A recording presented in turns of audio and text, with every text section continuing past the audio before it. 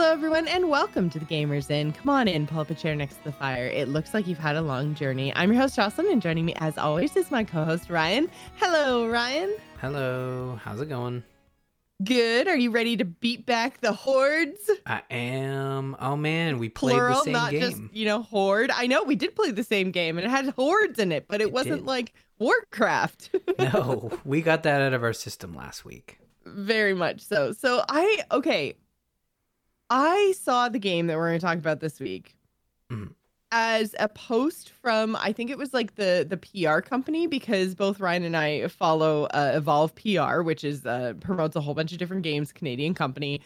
So we follow this account on Twitter, and the account tweeted out this image of this character like jumping from a dock to a boat and almost being eaten by like a megalodon-sized zombie shark. And you guys, I was sold. Yeah. I have literally never heard of this franchise before. And you guys know me. I am not a big zombie game person. Days Gone being the big exception in my world. But we played Zombie Army 4 Dead War. Yeah. And guys, it's literally the story of what would have happened if when Hitler was losing World War II, he made everybody zombies. Mm-hmm. I don't even know why this is working for me, but it's definitely working for me because you're literally fighting off hordes of Nazi zombies. And it works for some reason. Yeah. So this is obviously, this being the fourth entry, is a game that's been around for not a whole long time, but a good chunk of time. In the sense, I think they I shouldn't say churned, but they released 3 of these pretty successfully. So the first one, I think, was a mode as part of Sniper Elite. So this is a game developed by Rebellion. They're best known for their Sniper Elite games with you aim for the testicles and then it goes slow-mo and it hits the testicles and they go pop pop and the guy goes, oh, I'm dead. Not a joke. Oh my God. That's real. Just the image that you kind of convey with that pop pop is just probably making a lot of men cringe right now. I mean, I'm just telling it like it is, and there are gifts out there to prove it. So, all right. And that's gifts, not gifts. I wouldn't open that gift. So I think it's a spin-off series of that franchise, and then the second one I think came out, and then the third one was considered like a trilogy. So they repackaged 1 and 2 and made 3 as well, and they created a whole complete package with campaign and horde mode. And now I was going to say it had like a full-on proper story, right? Like 3 is the one where, judging by the beginning of the Zombie Army 4 campaign, you kind of like jump into the story at the point where the heroes of Zombie Army 3 have banished Hitler to some other realm, and so the zombie crisis should be ending, and yet it is not. Sometimes when it is getting worse. Cut the head somehow. off. It's a Hydra, right? So yeah. I'd never finished the third one, but I played a chunk of it, and this is very similar. It sort of, the fourth one takes what worked in 3 and continues with that. I feel like they really tighten up the controls. I don't remember. So the controls are still a little wonky. That was something you and I both experienced. We played co-op campaign. They're a little wonky. So we should mention it's kind of like a third-person shooter, right? So like it's like first-person shooter if you can just totally ignore your character. Like technically, I guess it's more like almost like over the shoulder kind of. I don't know. I felt like I could never see my feet. Well, you were always yeah. You're like, so that like third person, I would think usually is like you can back the camera way out, you can like look around corners and stuff. And this was much more like, I don't know, like 2.5 person. It was kind of weird. It's over the shoulder for sure. Yeah, and so I just started to ignore like my actual character and just look at my crosshairs, and then it felt like a first-person shooter. So it was kind of like, yeah, is it a second-person shooter? I don't know. It was kind of weird, but I will say, shooting-wise, like the guns felt really good and really satisfying. Like you have like a sniper rifle and a shotgun, which everyone needs a shotgun in a zombie apocalypse.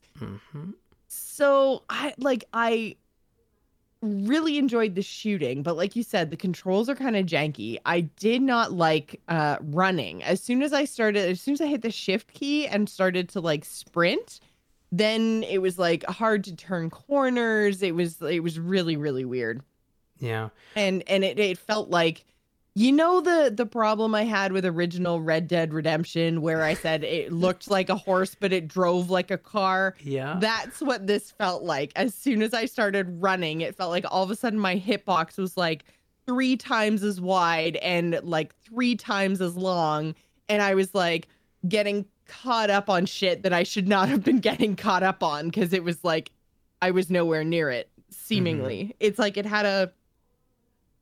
the game had a hard time processing where I was standing when I was moving faster than it thought I should be, which is really weird because like sprinting's built into the game. I didn't like hack anything. Yeah, there really wasn't a from what I found when I was playing, like you are sprinting in short bursts to sort of get away occasionally as you're progressing through the game.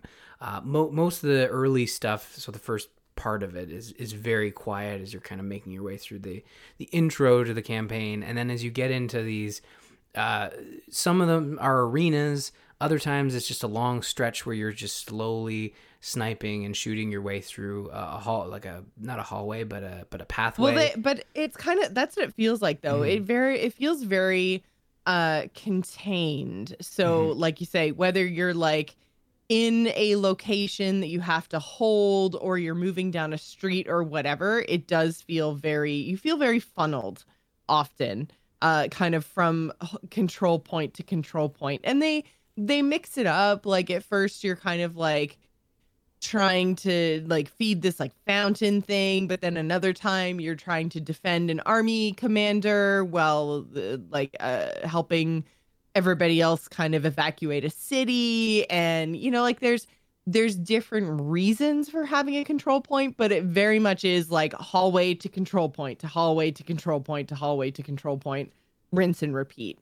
Which isn't necessarily bad, because like I said, the shooting is super intuitive and satisfying. So the fact that I was just like slaughtering wave upon wave of this zombie horde, I was actually totally cool with. And they're not mindless zombies, which was kind of good. Like there are enemies that seem to have some level of intelligence, so they're not just always shambling towards you. There's different enemy types. Like some of the zombies have guns, though they can't aim very much, but sometimes you just take damage because you're not paying attention to them.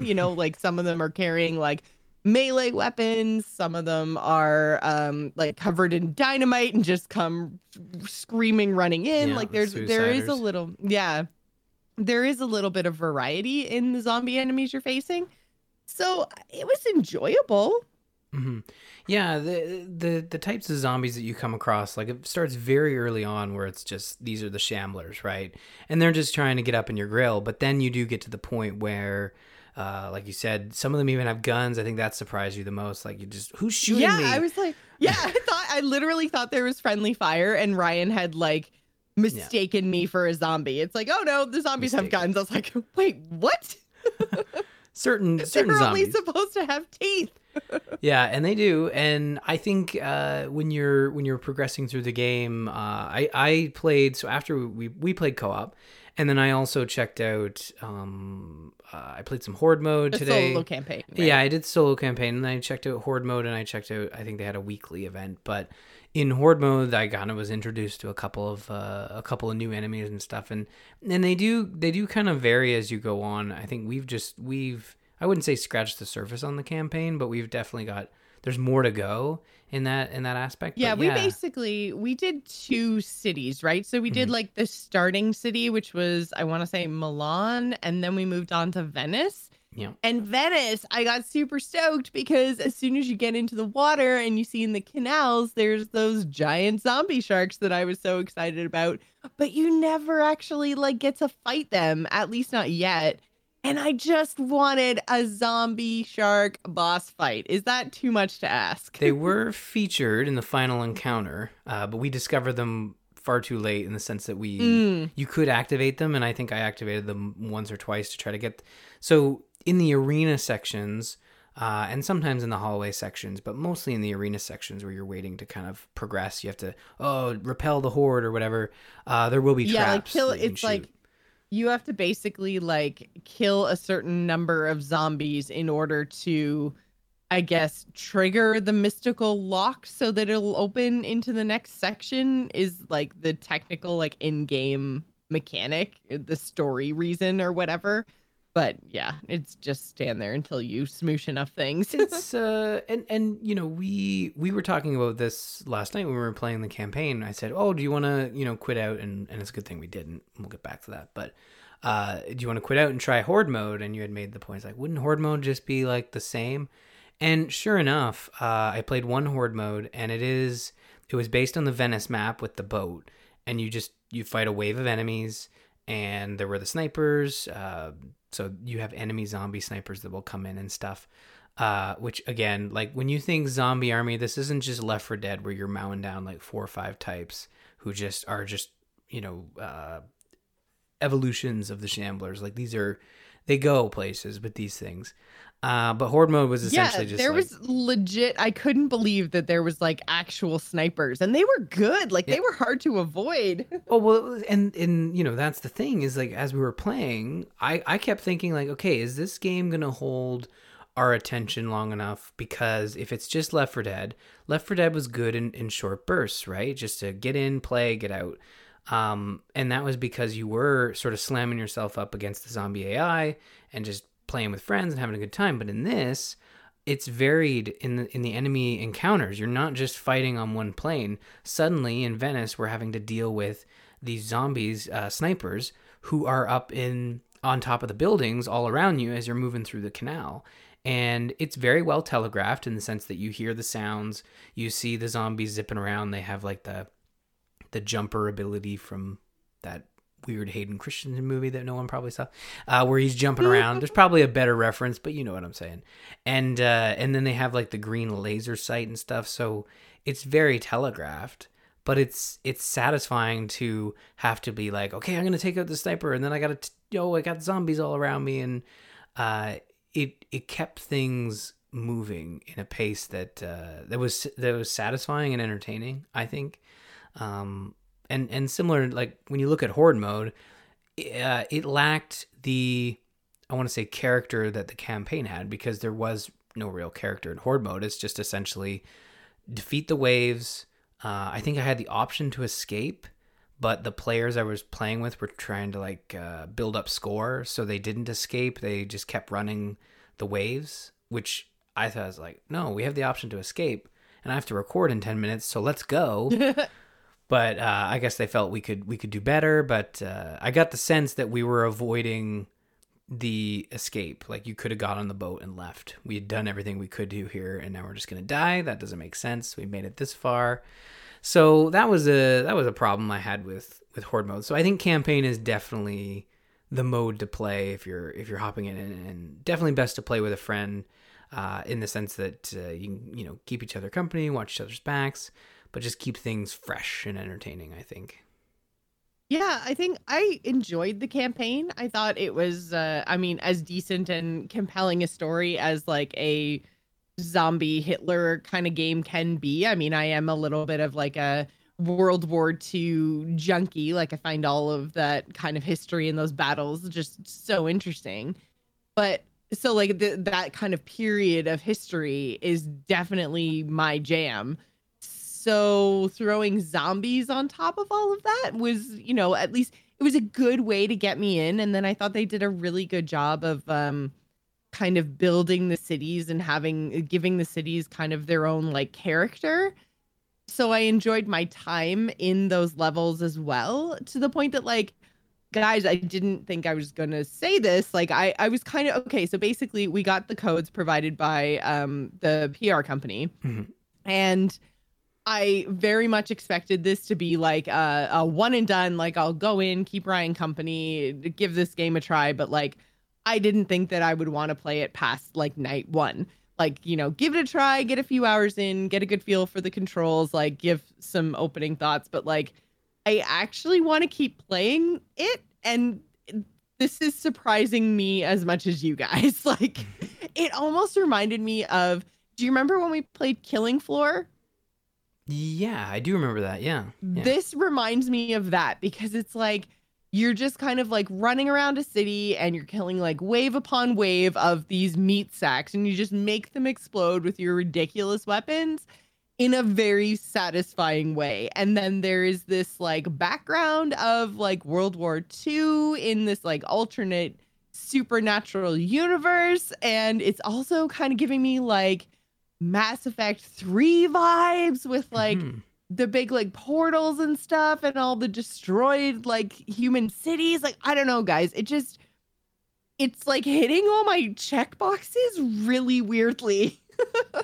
And so to the point I want to play again, like more. I want to see the end of the campaign and the story, which I don't know. Zombie Army 4 Dead War just doesn't seem like it would be my jam, but this oddly is. I think the campaign really makes it. It does not take itself seriously. The Venice map is entirely us just doing everything while a person on the boat complains about possibly being killed and not wanting to leave the boat, but being fine when we leave the boat.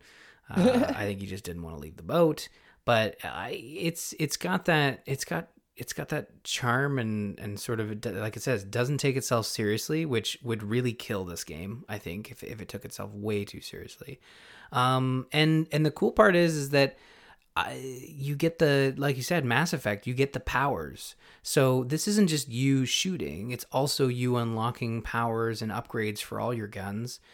We did terribly trying to find the upgrade kits while we were playing through the campaign, but we found a couple. Yeah, I didn't kind of realize until we were like most of the way through our play session that the upgrade kits were going to be kind of like off the beaten path. So I think we were just very much like seeing where the zombies were coming from and kind of like running in that direction and just like making chaos and blowing up bodies. And that was our kind of focus. And I didn't realize you could explore more of the maps, I guess. Like I definitely thought it was much more on rails than it is. Not to say that it's not an open world, there's not this big exploration, but you can, go down a back alley and some of the doors will open and you can like explore like different like storefronts and apartments and the like. And while you're doing that, you're also then, potentially finding unlockables. So there were all kinds of little like story collectibles. There were little like thing from like the Addams Family, like the hand. You could find those like reanimated hands all over the map, and then you kill them and they're collectibles, but they're all like doing these like ridiculously, and this kind of speaks a little bit more to your point about it not taking itself too seriously. Like at one point in Venice, there was this little disembodied like reanimated hand that was like pushing a gondola. Like it's kind of ridiculous, but they're all like collectibles that you can find as you work through the campaign. There's also like political like propaganda posters, and there's like comic books and stuff. Like there's all kinds of stuff kind of littered around the map if you go off the beaten path a little bit. And I think we didn't do enough of that in the Milan area specifically, and like half of the Venice area. It wasn't kind of till almost the end that we were like, oh, maybe we should actually be like exploring a little bit. Like I definitely had the Mass Effect 3 problem where I was like, oh my God, the world is ending. We have to, get to the commander. He's going to get overwhelmed by the zombies. It's like, no, it doesn't matter if you take 5 minutes or if you take 30 minutes. Like, he's going to be just as overwhelmed when you get there. He doesn't actually die. No. So, yeah, I needed to slow down a little bit. Yeah, and I mean, the really cool part is that you feel like, oh man, this is a game based on Sniper Elite. Am I going to be taking these zombies out one at a time? And you do get three types of guns. You have your rifle, you have your secondary weapon, which we mentioned, the shotgun, but there's also automatic weapons, which, I mean, shotgun. There is nothing except for the shotgun. Yeah, exactly. The shotgun is what you're supposed to do. Because like literally, when you get close to the zombies and then you shoot your shotgun, there were times I was taking out 3 or 4 with a single shotgun blast if they were on top of me, like if they were close enough. and they just explode, and it's so satisfying. And I feel like maybe a terrible person for like getting as much out of this experience as I did, but like, no. They're I don't know, zombies man. and they're Nazis. Yeah, they're zombies. They're Nazi zombies. Yeah. Exactly, guy. It's fine. They weren't even they weren't even human to begin with. Okay. I could say that. Anyways, oh god. Yeah, I know. The powers in this game, where for each weapon, so you have your melee power. So you start off with a machete sort of superpower that basically chops everything in your path. So you'll like dismember, heads and arms and stuff, depending on how many zombies are in front of you. I think I eventually unlocked like a shock glove, like I could punch people and like do electric damage, and that would spread between zombies. And then there's another one which is what was it? It was a takedown. So the takedown would allow you to, in special circumstances, do an instant kill, but you had to kind of stun them first. And then the main power that took time and kills to power up was specific to the weapon. So for the shotgun, it was like this fury blast. So you could move and reload really quickly and just pump shells into zombies. The pistol was really cool because it was kind of like, I'm trying to remember the Overwatch power, but essentially you would paint targets and then you would do like 3 quick kills, insta kills.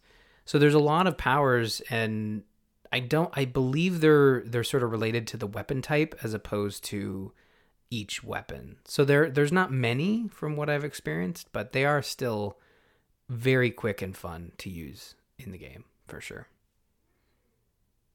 Yeah, definitely. The only thing that I didn't like in terms of like talking like weaponry and stuff was more like the, I guess, tertiary things. So like the grenades, and then later on we found like tripwires and stuff.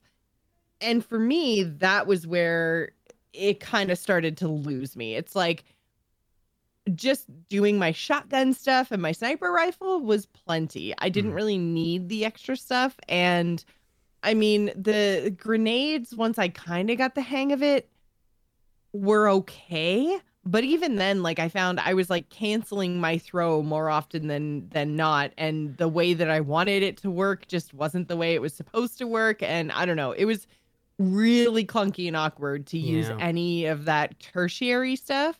But like I said, the actual like firepower weapons, your primary and secondary weapons were actually really great and really satisfying. So I found I didn't need grenades as much, but I wish that they had worked. You know what I mean? The landmines and the tripwires work okay when you're setting up traps, but the grenades were you could hold the F button, which is the grenade button, to kind of create an arc, but even then it still felt a little awkward to use it. And then when you were panicking, I felt like what I want to do is I just want to throw the freaking grenade, and it was not working. Like, it was taking way too much time to do when all I wanted to do is like throw a grenade where I'm looking. But you just like hit the F button and it's like, oh, sorry, wait, would you like to throw a grenade? Well, you need to hold that button. And then, but if you push the mouse button, then that's going to cancel it. So I felt like I was like, okay, I have to hold the F button. Okay, fine. I'm holding the F button. Let's throw a grenade. And then I'd be like, okay, do the like shoot my current weapon. No, that was the cancel button. Okay, hold the F button and aim it kind of, and then like let go. But then for some reason that didn't work either. I don't know. It just, guys, grenades don't work. Mm-hmm. Well, I mean, I found with the grenades, I could like tap the F button and it would just toss the grenade, but it would kind of not normally go where I wanted it to go. So it was really hard to tell where it was going. And that's kind of the way I play. Like when there's a bunch of zombies and you're panicking, oh, I'm going to toss a grenade. And it's not satisfying because it doesn't seem to connect in the way the bullets are connecting. Like the bullets, the trajectory and the way they've set that up, it works really well for the bullets. But the grenades, I was playing horde mode and I'd be like reloading and then it'd hit the F button while I'm reloading. So once I finished reloading, I would like insta toss the grenade and I'm like, okay, that doesn't feel right. So I agree with you. The grenades feel off, and in a game like this, you kind of want the grenades to work because they're, when we say horde, occasionally, yeah, the zombies will bunch up, and it's a perfect opportunity for a grenade. Whereas with the trip mines, like if you put them in a choke point, it's gonna work. I felt that worked most of the time, but you and I, when we were playing, we were kind of in different areas though too, because often like you would go off to do the objective and then like I would like defend the point or whatever, which really worked. It did, yeah. But like I guess my problem was that I was setting up tripwires on stairs and the game didn't quite know how to deal with that, because like I had tripwires across both stairs and then all of a sudden there were zombies coming up both stairs but no bombs going off, and I was like, what's happening?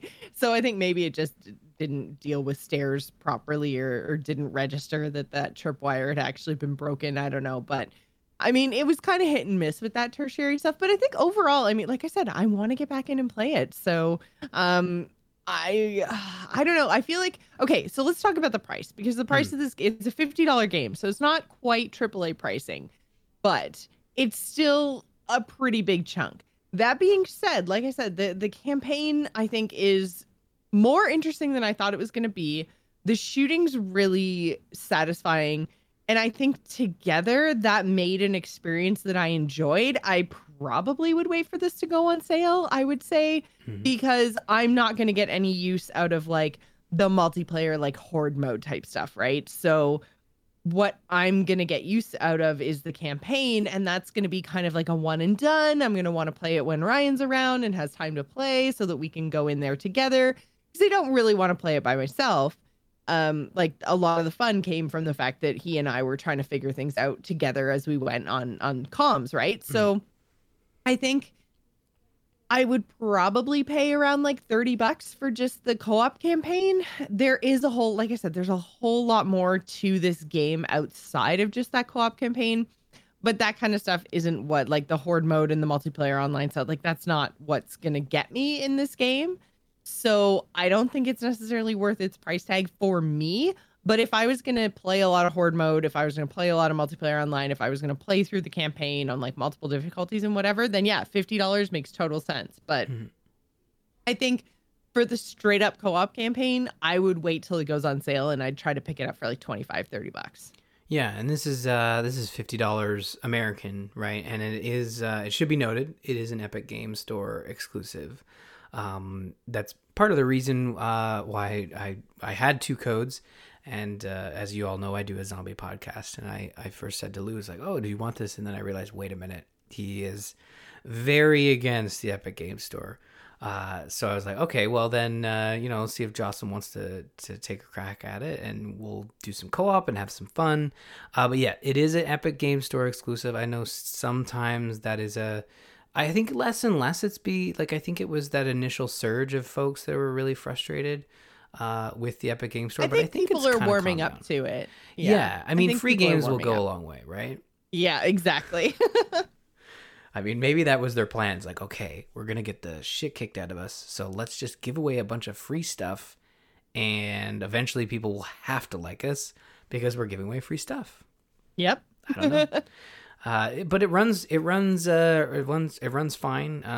The Epic Game Store as well as Zombie Army 4. I did have a couple issues with, multiplayer was being a little glitchy, in terms of I would not when we were playing, but when I was doing horde mode, and it could have been just the host, because it is, as far as I can tell, it's self-hosted in the sense that when I was joining someone's game when I was playing horde mode, right, and it was doing the weekly event. So I'd sometimes shoot and the zombie would not explode. Like I would definitely be able to hit it, and it would just, so there was some amount of like ping lag issues. Yeah, it's not even, I think it was just, it was like bullet detection or hit detection, and it just wasn't registering, or maybe the game was like, wow, technically your partner shot that, so I don't know. It just but it seems to run very smoothly. Like when and I was wrong.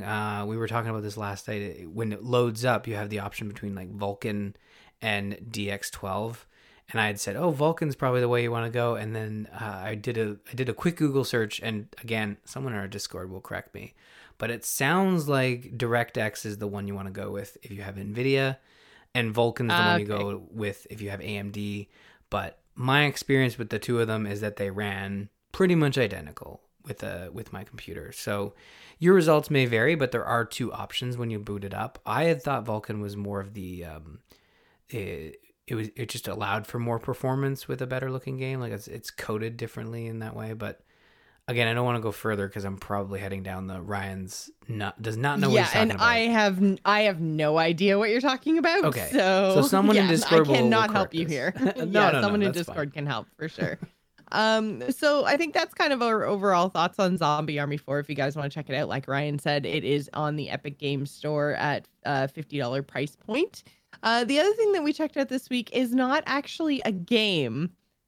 It's a TV show about games, or about game dev anyways, and it's called Mythic Quest Raven's Banquet. So this is an Apple TV series, or Apple TV Plus. It's whatever Apple TV's like streaming service That's it. is. Apple TV Plus. Yeah. Okay, because I mean, there's so many streaming services, and some of them have pluses, and some of them don't, and some of them are flicks. Anyways, There's only one, isn't there? yeah, I think Okay. there's only one right now. There can Yeah, only be one. I'm trying to like run through them all in my head. There's like, oh, a Prime is another thing. Mhm. Anyways, doesn't matter. So yeah, it's Apple TV Plus series Mythic Quest Raven's Banquet, created by the guys who made It's Always Sunny in Philadelphia. Now, It's Always Sunny in Philadelphia is not my jam. I have Okay. tried to watch that series a few times, and every single time I'm just sitting there and I'm watching and I'm like, you guys are just a bunch of assholes. Like, I really don't root for anyone. No, you can't. You guys are just, you're cruel and mean to everyone and each other. Like, why is this a show? I just don't get it, I guess. Yeah, no, you and I had the same reaction. Like I remember when Caden was born, I was looking for something I could turn on and just watch while he was sleeping or something, and it didn't have a lot of action. It was just it's a completely like a sitcom. Yeah, and it's not a great show for kids. But again, this is like 1 week old Caden, so he wasn't. Yeah, picking he any won't of this up. remember. Exactly. If I go in and ask, it's like, do you know who this person is? It's like he probably more be likely to say, well, that's the Penguin, not Danny DeVito from It's Always.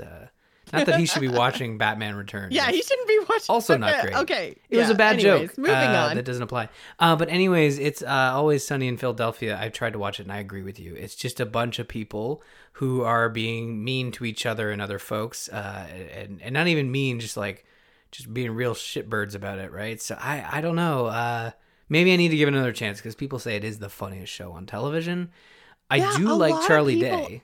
So a lot of people just absolutely love it, and I just cannot get into it. Like, I haven't tried. I haven't tried in about, I don't know, probably 3 or 4 years, maybe longer. Like, it's been a while since I've given it a chance. So maybe, I don't know, I've matured and changed and I'm ready for It's Always Sunny now, but I don't Wouldn't think you need so. to demature? Maybe. Or become I don't immature? know. See, I don't know what it is that's supposed to make me like that I show. don't think But it's anyways, highbrow. Like it's sorry, I'm not, and don't we're take not, this the wrong way. We're not reviewing It's Always Sunny right now. We are reviewing Mythic Quest. And so basically the premise of Mythic Quest is it is this game dev studio. They make the world's most popular MMO, and it's the challenges they face as they launch the next expansion to Mythic Quest, which is Raven's Banquet, which is where the name comes from. So yeah, it's interesting because I don't find it to be funny at all. But I also don't know if it's trying to be funny. Do you know what I mean? Like, I feel like the first few episodes, like, okay, so the first episode maybe not necessarily as much, but like the second episode deals with like freedom of speech and what to do when there's a whole bunch of Nazis in your game. And then there's an episode about like women in game dev and what it's actually like, and trying to encourage young girls to actually like get into game dev. And then there's like, oh my God, what was the other, there was another episode. It was about like just like streamers and like streamer culture and all that kind of stuff. And I was just like, they're like trying to tackle what seemed to be a lot of like kind of like hot button issues in like gaming and game dev and streamer life right now. But they're trying to not dumb it down, but like make it more accessible for a wider audience. Well, which then makes it feel like sometimes it misses the point. And I find like I was not really like laughing all that often. Every once in a while, there was a real zinger. Mm-hmm. But the majority of the time, I'm just like, you're exploring topics that are actually really relevant to me and my life. But at the same time, I feel like you're kind of missing the point. Yeah, there was so here's the thing. I did find some parts of it funny, like I actually laughed out loud at some aspects. And that's usually my barometer for comedy. Like there's not many shows that can make me laugh out loud. And I think, The Good Place, which has just wrapped up, is probably, oh my God, one of the greatest The Good Place comedies. Yeah. Is such a good show. Mm-hmm. And I feel like The Good Place is a really good comparison here, because I feel like The Good Place does an amazing job. I was about to say good again. Does a really, really great job of like walking that line between like exploring an issue and teaching you a lesson while also making you laugh. Mm-hmm. And I feel like Mythic Quest was kind of aiming for that same thing. And now, granted, I have not watched the whole series. There's 9 episodes. I've watched 5. I think Ryan's watched 3. Mm-hmm. And so it's like they're trying to teach you something and they're trying to explore an issue, but they're missing that level of like brevity that Good Place had. In that, like, Good Place, because it was literally about like heaven and hell and demons and stuff, and it had that supernatural element, there was the ability to kind of play with some of that and do some crazy things. And there's like a little bit of that in Mythic Quest because they are making a game, but it's not about like the in-game stuff, right? Like that in-game is where they could really start to play with like the supernatural, because it's a video game, right? You could do whatever you want in a video game. But in like being tied to the real world, it's kind of like they just don't have that same ability to lighten the situation as much. Yeah, I don't know. It's my take on the show is basically, as you said, they do try to simplify it a little bit, but not to the point that I think this show is going to appeal. Like if you look at when we originally talked about monetization in gaming, that was one of the other episodes. Anyways, which I like that one. Yeah, it was good. There was, so essentially, they do simplify it a little bit. I don't think this is going to be like Big Bang Theory where everyone's going to be on board. I think you have to have. Well, that's what I was kind of expecting. I was expecting the like rim shot, like laugh track, one-liners and done. Like and then so I was not, I guess, in the right like headspace for this. I don't know, but like it definitely wasn't what I was expecting. I was expecting like full-on laugh track sitcom, and that's not what this is. Like I said, A Good Place is a really excellent comparison because I feel like that's the bar they were trying to hit, and they've come a little shy of that, I think. Mm-hmm. It's not necessarily bad. I don't think it's bad. But I said I don't think the show is bad. I think it's just you're right. It doesn't. Sometimes it doesn't feel like it knows what it's trying to do. So other times, like they are. So monetization is a great example where Danny Pudi, the guy from Community, is the lead of monetization. And there's an episode where essentially he has a disagreement and someone calls him a soul-sucking business suit guy. And he's like, okay, I'm leaving. And he walks. And he basically shuts the company down by leaving. I mean, they make the mistake of making him the only person who with the keys to the kingdom. That's not realistic. But in this instance of a sitcom, like, yeah, that's what they do.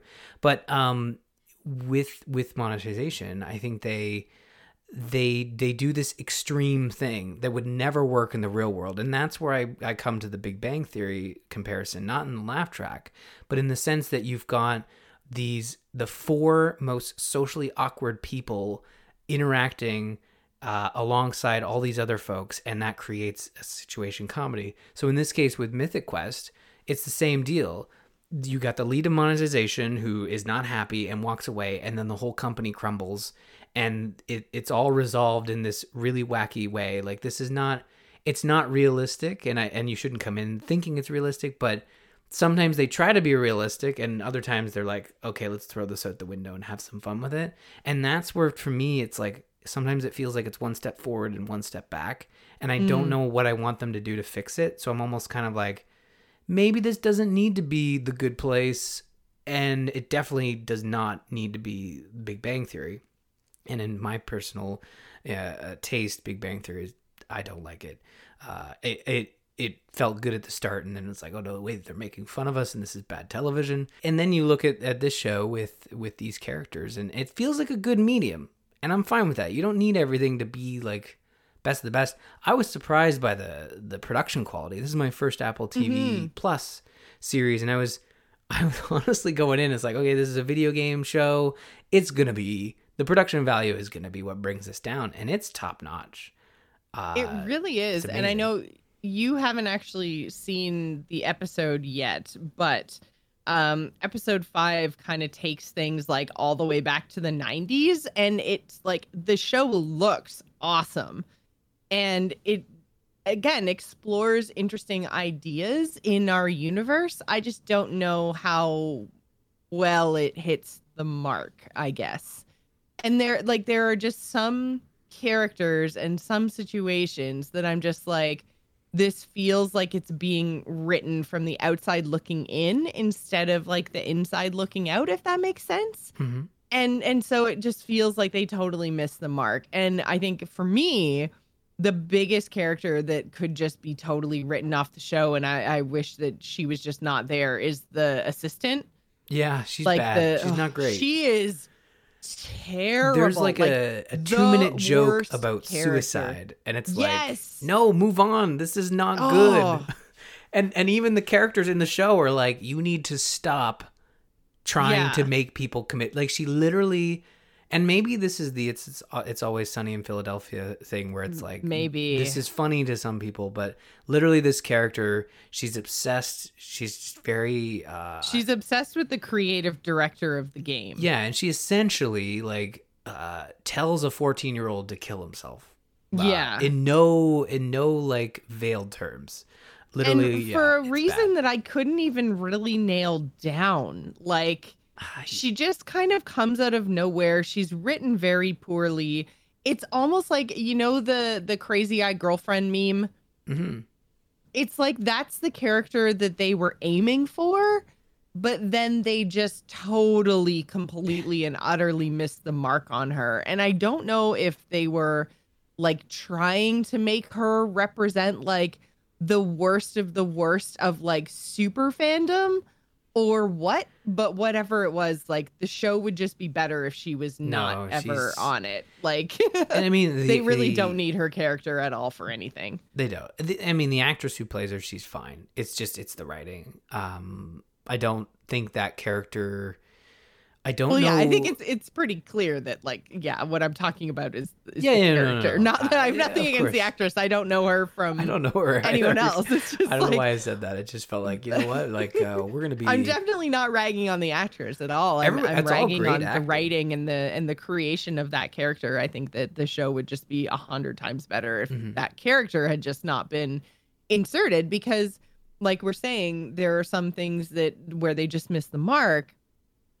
And maybe if they didn't have that character, they'd have a little bit more airtime to, I don't know, let other ideas breathe, let other characters speak, like not have some of these awkward moments that feel inserted kind of along the lines of Big Bang Theory, because it's kind of like she's so out of place and she makes all the other characters uncomfortable, and it's like she's only there to create that kind of like social anxiety and uncomfortable nerd type feelings. Do you know what I mean, Ryan?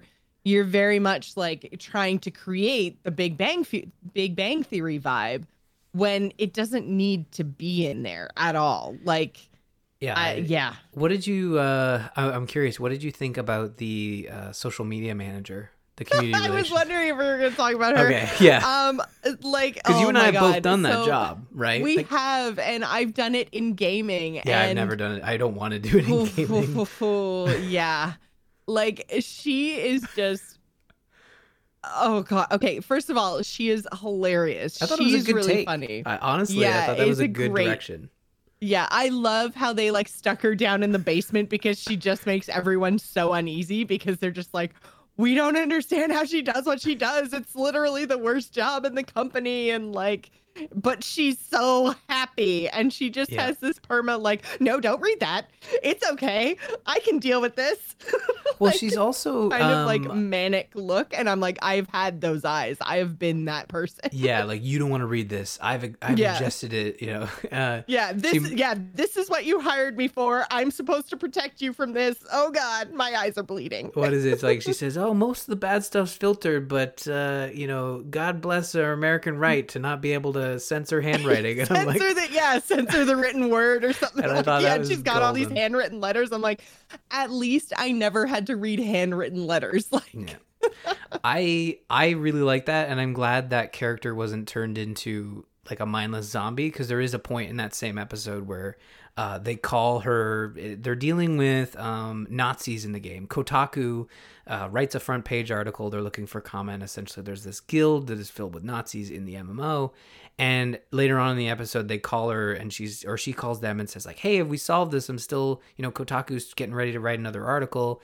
And they're like, "Oh yeah, we're gonna fix it." And she's like, "Okay, so you're kicking them out." Like she's a very smart and capable character in that she may be odd and wild and out there and extreme, but she's still good at her job. And I think that's where most of the good characters, the characters that I like, is that yes, they're extreme. Yes, they're competent. Exactly, they're competent, and I don't necessarily hate the character, but I do dislike. We were trying to determine what the role was. So you have the creative director, and then you have like maybe the producer. He's the executive producer. Yeah, and he is essentially like, he's not competent at his job, and sometimes it's funny and sometimes it's not. And he would be the only other character that he's still growing on me, but everybody else has sort of been like, okay, I really like all these other characters, except for the assistant. I think, I don't know, maybe she bounces back, but if you're at episode 5 and she still hasn't, like, I don't know. Well, and see, the thing about episode 5 is it's really, really weird because they just take this entire, and so I haven't watched obviously 6, 7, 8, 9 yet. Maybe it comes back around, but you get 4 episodes of this Mythic Quest dev team. And then episode 5, for some reason, follows this couple through the 90s and early 2000s. Is it like his parents? No, they, as far as I can tell, have no relation whatsoever to Mythic Quest or the characters on that dev team. It's just this extra story they wanted to tell that totally derails like the pace of the show. Not to say it was bad. So it features the girl is the mother. Maybe I'm gonna spoil. You know what? How I Met Your Mother ended a really long time ago. If you guys don't know who the mother is in How I Met Your Mother, then you're not fans. So it's the actress that plays the mother in How I Met Your Mother. Oh, I love her. She's great. And gosh, why I had it. Fargo. She's in one of the seasons of Fargo. She's great. And then the guy is from, I'm totally blanking on the name of the show, but it was like the Zoe Deschanel. They all lived in one apartment. Some kind of Zoe Girls. What is it called? That's not it. Yeah, there's like, no, but it's two like girls 2 girls, a guy in a pizza place, but it's that's not it. No. Why do I? New girl. See, I knew it. New girl. Exactly. Okay, so it's like the guy from that show that's like not the really well-dressed one, like the bartender guy. Oh, the guy who does the voice of Spider-Man in Into the Spider-Verse. Johnstone. I don't know. I have no idea. You could guess. He's awesome. A billion I love him, names, and I would never get it. and So I'm gonna go it's watch the two that of them. Okay, and cool. it's an interesting story, but the pacing is so weird compared to the rest of the show, and it totally takes you out of the story because there's nothing to do with Mythic Quest. And they, right at the very end of the episode, like bring it back to Mythic Quest, but I'm just like, I literally thought the episode was like an hour long because of the way it was paced, and I was like kind of like sitting there like not looking at my watch, but like feeling like it was really dragging on. And then at the end of the episode, it was like 34 minutes instead of all the other episodes that were 30 minutes. And I was like, no way. I thought I just lost an hour of my life. Oh, I really like it those wasn't actors, bad. So. It wasn't necessarily bad. I was just like, why am I watching this right now? Because it's not like, I thought I had chosen the wrong show. Like I thought I'd clicked the wrong thing in the Apple TV interface. Like that's how out of left field this episode was. Maybe. So do you think it's just? I don't know what this show is, Ryan. I don't know. Which is why I'm just like, I don't know what to do. Like, and I don't know what to say, whether this is good or bad. Like maybe I just need to watch the whole thing before I render a final like verdict on it. But I can't say it's good, but I can't say it's bad. It's very much it's a thing that exists. Here's my this is probably what people need to sort of mull over if they're looking to watch this, or if they haven't subscribed to Apple TV Plus. Essentially, if you're listening to this, you're into video games. There are not many products like this. This is high quality. It's not bad. It's not great, but at least it's about something that you have a passion for, and it doesn't feel like it's pandering, and it doesn't feel like it's slapping you down. Outside of all of that is true. I agree with everything you just said. Outside of maybe the Twitch streaming, like I like the Twitch streamer. I was watching that and I'm like, I don't like this. I don't know if these people actually exist, but I know there are competent streamers that aren't this. But maybe the famous ones are. But there are famous ones that are also competent. It felt like that was probably not the extreme. For comedy, you go that route. It's essentially a 14-year-old called like Pootie Shoe, and it's like morning radio style type stuff. I feel like it would have been nice to maybe have like a comparison to that, but I don't know. Maybe how do you make a competent Twitch streamer funny? I guess I don't know. I think they might be going that direction, and I won't spoil much because they actually like go to a streamer con and it's this whole big thing. So okay, cool. Like so I think they might be like trying to show the contrast there. So I'm kind of reserving judgment about that, but I do definitely know that there are streamers and YouTubers who definitely act like that character does. So I mean, it is what it is. It's not as out of touch as maybe it seemed, because you're right, like that caricature. I don't know why I can never wrap my tongue around that word. It seems like a crazy extreme interpretation of a person, right? And so I can see how that would seem Big Bang Theory-ish. Like they're taking like the worst of the worst and blowing it up and making it look so bad. But there are personalities that definitely are acting like that on the internet and getting a lot of popularity for it. So, okay. I mean, it is what it is, but it is. Yeah. I mean, it fits within the overall show so far of what I've seen. It felt a little like, oh, okay. Like, again, the extremes that they go to with some of the characters, like mostly hit, but the few misses do kind of bring the overall show down. I think you nailed it. The assistant character is terrible, but from what I'm seeing, like all of the characters are realizing this, which is essential for my enjoyment of the show. If everyone also notices that, I'm like, at least the show isn't playing blind. Like people are literally the lead developer, the brains behind it all, is saying like, okay, we probably need to fire her, And at least that's important, I think, is at least the characters are acknowledging that she is extreme even within the confines of the show. Yeah, I agree. Yeah. So yeah, I'm sure we'll have some final thoughts on that probably next week as both Ryan and I wrap up watching Mythic Quest, but it is available now over on Apple TV Plus if you are a subscriber to that. Speaking of subscribers, if you guys want to support the show, you can head on over to patreon.com/thegamersin to support what we're doing here. That brings us to our topic of the week this week. We've got a couple news stories for you. So Gears of War boss is out. He is going to be overseeing Diablo, which is very interesting because Diablo 4 could use some help. I mean, we assume, right? Like we assume. Well, okay. So the reason that I say Diablo 4 could use some help is because as we covered throughout the year last year, the reason that we didn't get a Diablo 4 announcement at BlizzCon 2018 was because Diablo 4 was a hot mess. There were way too many concepts. Nothing was really decided on. They couldn't pick a direction.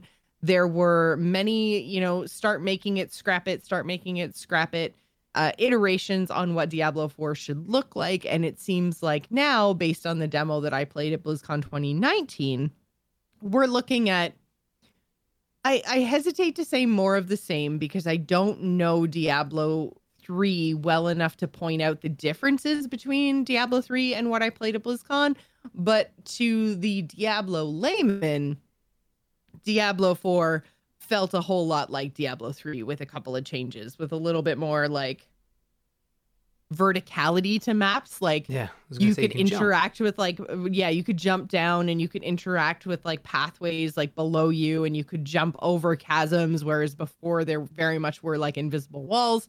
So, I mean, the world was a little bit more of an open 3D space. But I mean, outside of that, it did look and feel a whole lot more like just straight up more of Diablo 3. I mean, that may or may not be a good or a bad thing, depending on your perspective on Diablo 3. But I think the point here is that Blizzard is getting to the point where they need to get Diablo 4 into the hands of people. And it's probably not a 2020 thing. It's probably a 2021 thing, but they're kind of running out of time in terms of the patience that their fans have before they're going to go off to things like Path of Exile. Like Path of Exile is like just growing. And people love Path of Exile. So, I mean, people are kind of walking away from Blizzard and walking away from the Diablo franchise, and the tide, especially looking at this whole Warcraft 3 debacle, like Blizzard doesn't have the same sort of clout with fans anymore. Like they've kind of lost all that goodwill in the last couple of years. So if they don't put something out for Diablo, then whatever they do put out is just, it's going to flop because no one's going to care if they do it 3 or 4 years from now. Like it kind of needs to come out imminently. And when I say imminently, I mean obviously imminently in a gaming dev perspective. So we're talking, a year or two, but it needs to come out quickly. And so I think that's why they've brought in, and I don't have his name in front of me. Ryan, maybe you can save me here, but Rod Fergusson is the guy. He's headed up pretty much every Gears of War game. He actually left Epic to go to Irrational, which were the folks that were making BioShock Infinite. He is sometimes known as the Fixer. So we would have covered this on The Gamers Inn when Infinite was in its final stretch, where Rod Fergusson went over to that team. And essentially his sole job was to make sure that game shipped in a competent and playable and fantastic package, right? So, which I've got to say, I really did enjoy Infinite. I mean, it was not my favorite of all of the BioShocks, but I mean, it was kind of hard to top what had come before. Like both BioShock 1 and 2, I'm not even 100% sure if I could pick a favorite out of the two of them because they were just so well done. I really, really enjoyed them. So when Infinite came out, the bar was so high that I don't think anything would have cleared it, but it came damn close. So, I mean, it's probably a good thing getting this guy in on Diablo because, like I said, they need to get something out, and they need to get something out that's good. Like, Blizzard can't really afford another flop. No, not with a mainline game. I mean, Warcraft 3 Reforged being what it is will probably only be a blemish on their career or their record for just a little bit. I think people are going to remember yeah, it, but at the same time, like, I mean, right now we're kind of like Hearthstone is having or had a really good 2019 and is having a good 2020 so far with the launch of Battlegrounds in terms of the in-game stuff, but in terms of like the out-of-game stuff, like I'm not going to go into the whole debacle again, but I mean, Hearthstone didn't have a great PR year. Warcraft hasn't had a great PR year, and I really wish I had a glass of water right now because I'm totally going to cough. Sorry. But yeah, so BFA has not been the best received WoW expansion ever. And then you have the whole Diablo Immortal thing that happened in 2018 at that BlizzCon instead of the Diablo 4 announcement. Like, they've kind of been on top of Warcraft 3. They've just kind of been like kicking themselves in the shins somehow, like over and over and over again, and just like stumbling through on the reputation that they've had in previous years and all the goodwill that they built up by making some really great products. But the stuff that they've put out lately has not been anything to write home about. And yeah, it's just people aren't looking at them the same. So they need some help. They need someone to come in with an outside perspective who's worked for companies that maybe didn't have the same goodwill and clout that Blizzard has had in the past to say like, okay, this is what you guys actually need. This is what you need to do. Here's what the direction of your game should be. Like, they need some like fresh eyes on the project, I think. Well, I don't think they've really, this is just my perception, but I don't know if Blizzard's really had a person like this come in and objectively, and this was exactly what Irrational needed with BioShock Infinite. They needed someone from the outside to come in and say, no, this is what the path, this is the design doc, this is what you're doing, let's ship it, let's get it out. And I don't know if Blizzard has had that, because the Blizzard that we've loved is, developers coming in, it's ready when it's ready, it'll be out when it's ready, it will take years to make StarCraft 2, it'll take a decade to wrap it up. That is the Blizzard way. And maybe in this new age of how much it costs to make a game and player expectations, but Diablo 4 requires a person that comes in and is like, we cannot afford to screw this up. We also cannot afford to ship this after 2022, right? A lot of people are saying like, hey, maybe Rod Fergusson joining the team means the game comes out in 2021. I was not as optimistic about 2021. 2020 was definitely not happening, but I could see, a May 2021 being possible. I think it kind of has to be 2021 for just the sake of the Diablo franchise, personally. I mean, Diablo's an odd one, right? Like Diablo 3 is still competent, and it's certainly, I don't know if Diablo 4 is going to be as long a wait as we've waited for Diablo 2 to 3, but I think from the Blizzard standpoint, it's the story that is going sort of unanswered. StarCraft, from what I recall, ended, it was a complete story, so to say. They did kind of go back to it in StarCraft 2 and created, wrapped up other things and created new things to kind of string to pull on. But with Diablo 3, it ended with a cliffhanger, the final expansion. So we've been sitting here waiting for the conclusion, or at least, the continuation of that story. Right. So I agree with you. I Diablo can't wait much longer, probably more due to the story than the gameplay, because I think the gameplay is solid, and I think it runs on all modern sort of hardware, so to speak. So, yeah, and as far as I know, it's still being supported, and they have like seasonal characters and leaderboards and all that kind of stuff. Like, people are still playing it, not to say that people aren't playing necessarily, but it's definitely, I think, fallen off a little bit, and there are a lot of competitors in that market now that didn't exist before, and we're in a different era now in terms of game development where you can't necessarily release when you want to release based on if it's ready or not. Like, there are deadlines and they're owned by a bigger company now and there are shareholders to please, and Mm-hmm. we can talk in circles about how terrible that is for the actual game development process, and we have in other shows, but at the same time, like that's the reality that they're living in now. So I They're mean, they've kind of got to iterate yeah, but if they're going to, without saying like kind of what they've done with StarCraft, where it's like, no, we're not working on a StarCraft 3. This is what StarCraft is. We will continue to support StarCraft 2. It's a great game.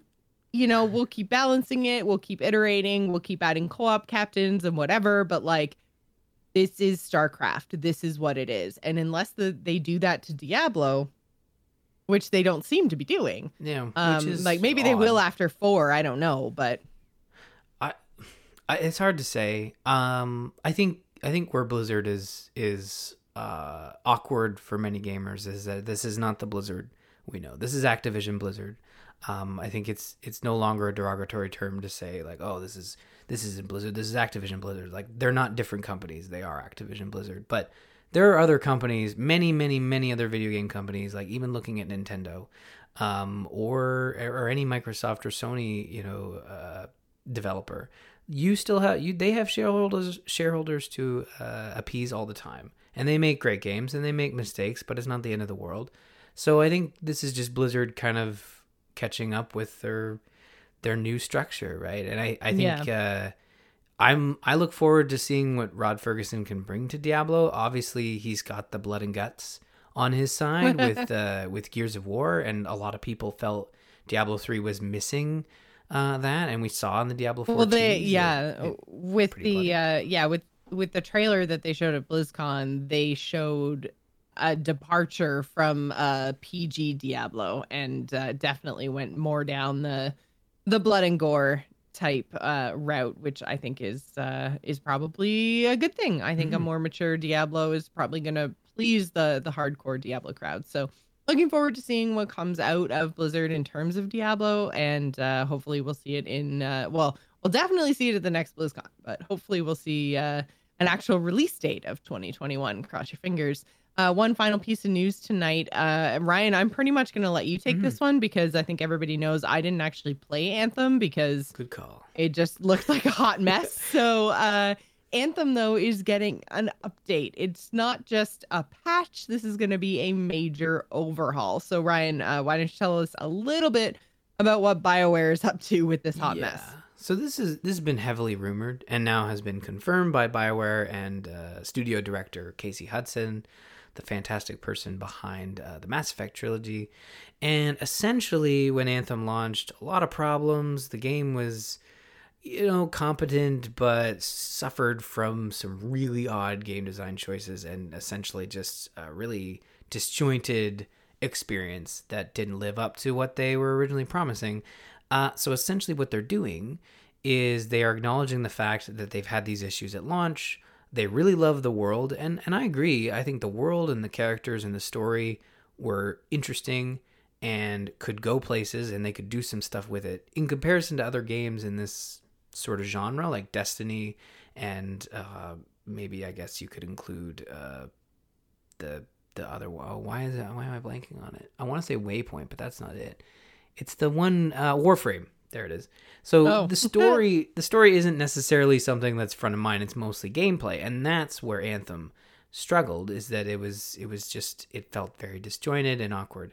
So what they're doing is they're essentially I don't want to say rebuilding, but they want to basically relaunch the game, do a 2.0 of Anthem, and in order to do that, they are going to need to basically take the entire Anthem team and focus them on this, reinvention of the game. So they're saying, in their words, it will require a more substantial reinvention than an update or expansion. So they're not releasing Anthem : subtitle or Anthem 2.0. They're basically taking Anthem and they're rebuilding it and making it more of what the players expected.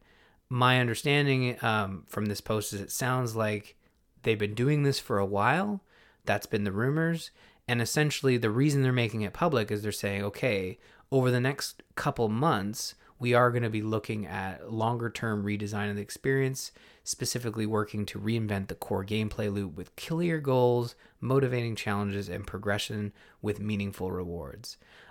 So that's what they're focusing on over the coming months, which essentially means that the current version of Anthem, not that anyone is really going to be worried about this, but the current version of Anthem will remain stagnant.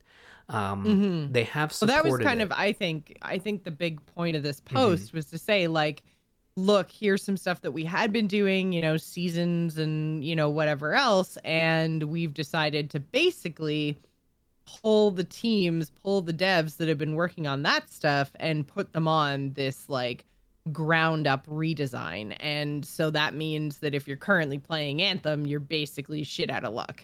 Yeah, I mean, it's not like they're not shutting it down. Your game will still be there, and I would hope that once they do the redesign, anyone who owns Anthem just gets it. But I mean, I would be heavily surprised if they tried to charge for this. I think anyone who owns Anthem, and if you're even remotely interested in Anthem, if you go buy it for like whatever it costs, probably like $5 now, and I have seen it for $5. That's not really a joke. Yeah. Oh, wow. It's been low. So if you bought it, you essentially are pre-ordering for $5 this new game. However, that's a gamble. Who's to say it's actually going to be?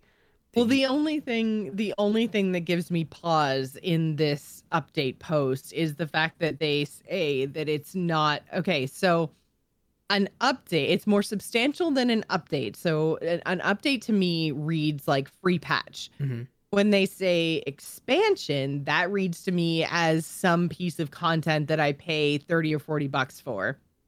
Okay. So when they're saying it's more substantial than either one of those terms that I'm familiar with, it makes me think, okay, so are you putting out Anthem 2? Like, am I going to have to pay for that? Because if it's more substantial than an expansion that I would pay for, then are you also telling me it's going to cost me more money because it's more substantial? Like, that's where my head goes. But maybe it's just because I'm cynical.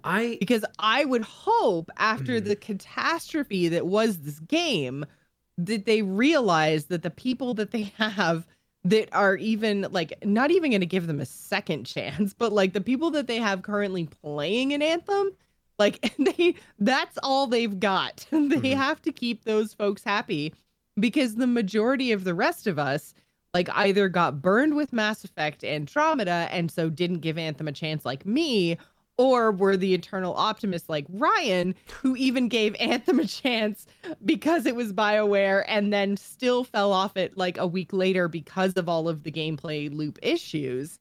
Like, there's not a whole lot of people left that are really on BioWare's side here with Anthem. So I think that they have to do the best that they can to not piss those people off.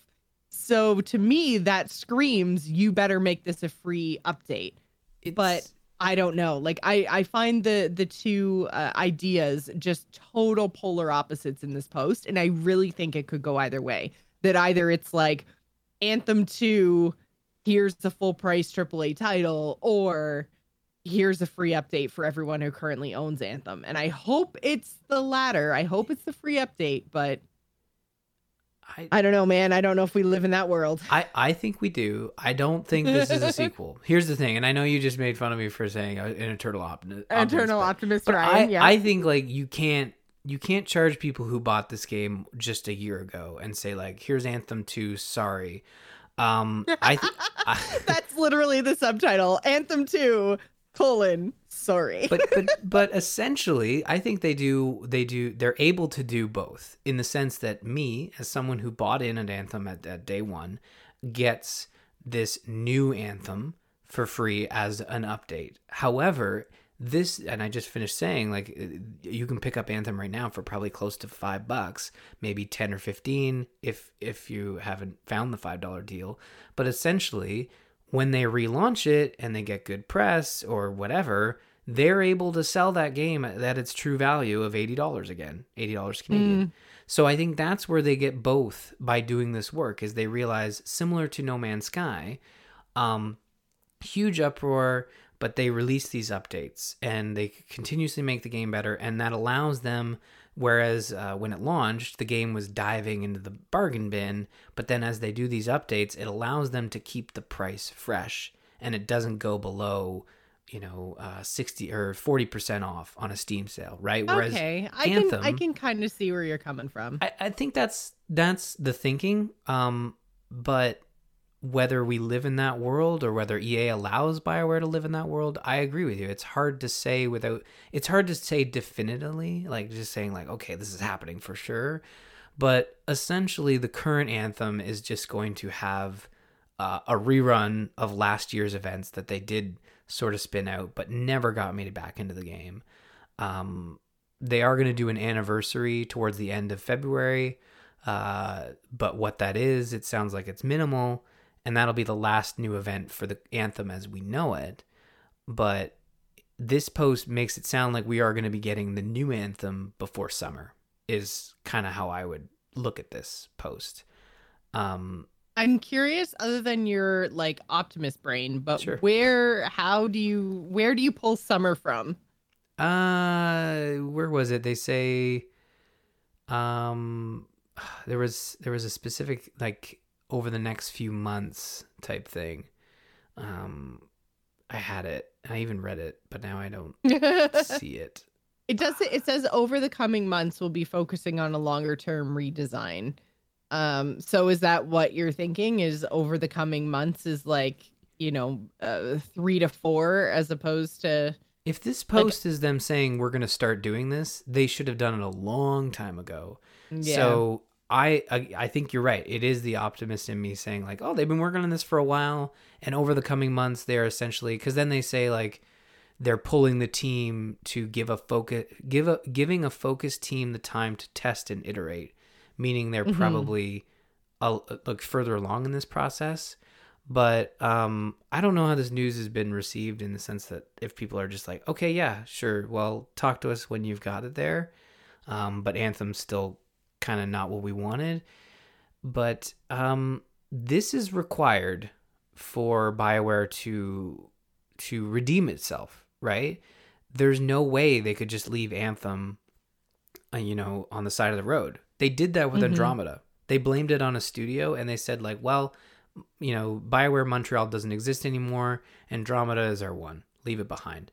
They can't do that with Anthem, because then they'd have 2 duds back to back, and like that's not going to fly. I mean, it's similar situation to our past story about Blizzard. Like Diablo 4 can't launch in a dud fashion. It's got to be good, because they just had a very out of character launch.